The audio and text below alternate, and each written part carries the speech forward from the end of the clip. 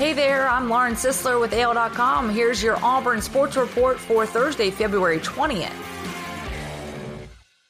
Number 13 Auburn loses at Georgia, drops second straight without Isaac Okoro. Anthony Edwards took a dribble handoff, jab stepped, and then raised up. Just like that, the potential number 1 overall draft pick buried a dagger and squashed any hopes number 13 Auburn had of capping another dramatic late-game comeback.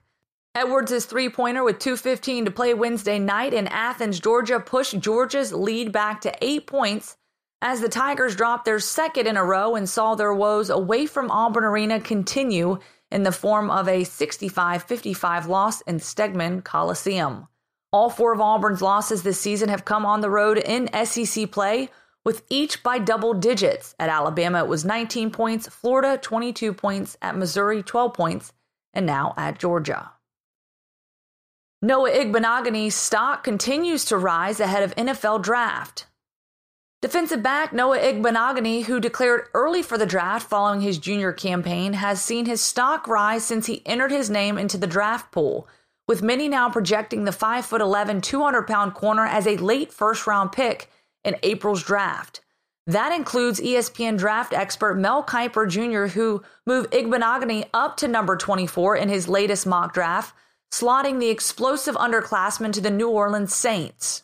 Kiper previously had Igbenogany projected to the Kansas City Chiefs with the final pick of the first round, 32nd overall. The improvement that he showed, the tackling ability got better, Kiper said. I think his overall awareness and coverage improved to the point where he's one of the faster corners in this draft, if not the fastest. I mean, he's a first-round draft pick. Greg Robinson arrested at U.S.-Mexican border, report says. Cleveland offensive tackle Greg Robinson was arrested on Monday at a U.S. Border Patrol checkpoint, TMZ Sports reported on Wednesday, but don't expect the Browns to issue a statement about it. Robinson played his second season in Cleveland on a 1-year contract in 2019, and the Browns already had informed his representatives that the NFL team didn't plan to attempt to re-sign him, Cleveland.com reported, which will make the tackle a free agent on March 18th. TMZ Sports reported Robinson was arrested at the Sierra Blanca border checkpoint in Texas because marijuana was found in his vehicle, and the former Auburn standout was facing a charge of possession with intent to distribute.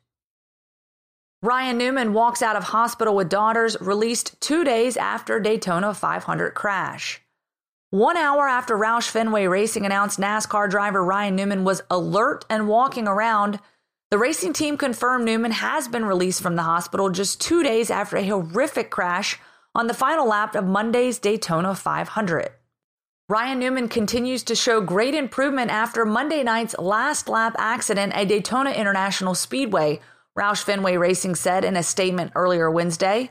The veteran driver is fully alert and walking around Halifax Medical Center.